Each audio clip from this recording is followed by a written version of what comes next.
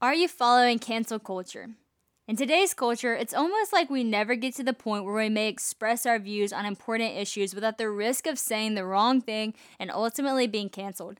Most people I talk to actually want to talk about the hard things, but they have this massive fear of the consequences of today's cancel culture, so they stay quiet. I don't think that we're doing anyone any favors by not allowing for different thoughts, beliefs, and ideas. It's through that diversity of thought that we learn from one another, find better ways to do things, and ultimately grow. A few years ago, everyone was talking about tolerance. It feels like now, tolerance is only a thing if you're agreeing with what the world tells you is popular and deemed acceptable to think, and that is constantly changing. It's hard to keep up with. The thing is, if we are too scared to make a mistake to talk, to ask questions, or even to be wrong every once in a while, then how will we ever grow?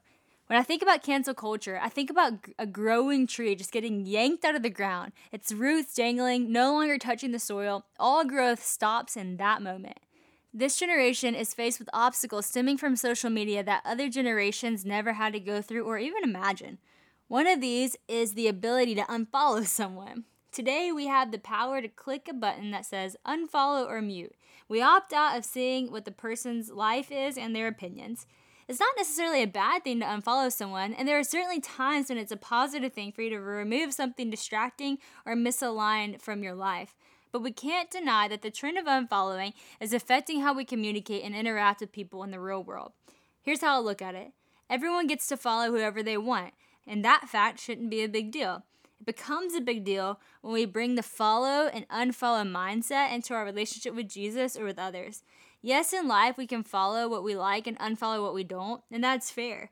But if we get too comfortable with following and unfollowing things that make us happy or comfortable, we lose the ability to create true relationships and the importance of the word follow. Your relationship with Jesus needs to be a commitment, not a convenience. To follow Jesus, it means the unfollow button is nowhere in sight. It is not in sight when you don't like the way your day played out or when you don't like a scripture that you read. You choose to follow Jesus no matter what the world throws at you and no matter how comfortable or unpopular it gets. Many people want to follow Jesus privately but unfollow him publicly. They know following him will save their life, but also might cost them their reputation. We lost our ability and sometimes even our desire to commit. At the slightest provocation, we bail. We do that on social media, with celebrities, with friends, and even more so in our relationship with God, which is alarming because every relationship will get tough at some point. And when it gets tough, are we just going to walk away or unfollow because we didn't like something? Jesus sets an example of sitting at the table with people who were not like him, who live very different lifestyles. Even his disciples were diverse in their workspace and lifestyles before they met him. He got into conversations with a Samaritan woman when it was not culturally acceptable for a Jew to talk to a Samaritan. He did life with Mary Magdalene, who was once demon-possessed. He befriended many tax collectors. He ate with sinners. When Jesus opened himself up to people who were different than him, he gave others the opportunity to form a relationship with him and ultimately be led to eternal life. If you open up your life to people who think differently than you might get to lead them to the cross. Jesus didn't point us towards cancel culture. He didn't lead us to turning our backs on each other and quitting when things get hard.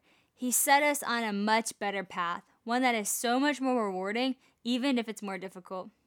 So ask yourself today, have you or someone you know ever experienced cancel culture? Briefly describe the experience and the outcome, and what did you learn from it? And maybe ask yourself this, have you canceled someone else? Is there any bitterness in your heart that you need to uproot? Lord, today I listen to your voice. Please drown out the noise of the negative world around me. Help me to be a voice of truth in the world. May I feel your presence and be led by you today.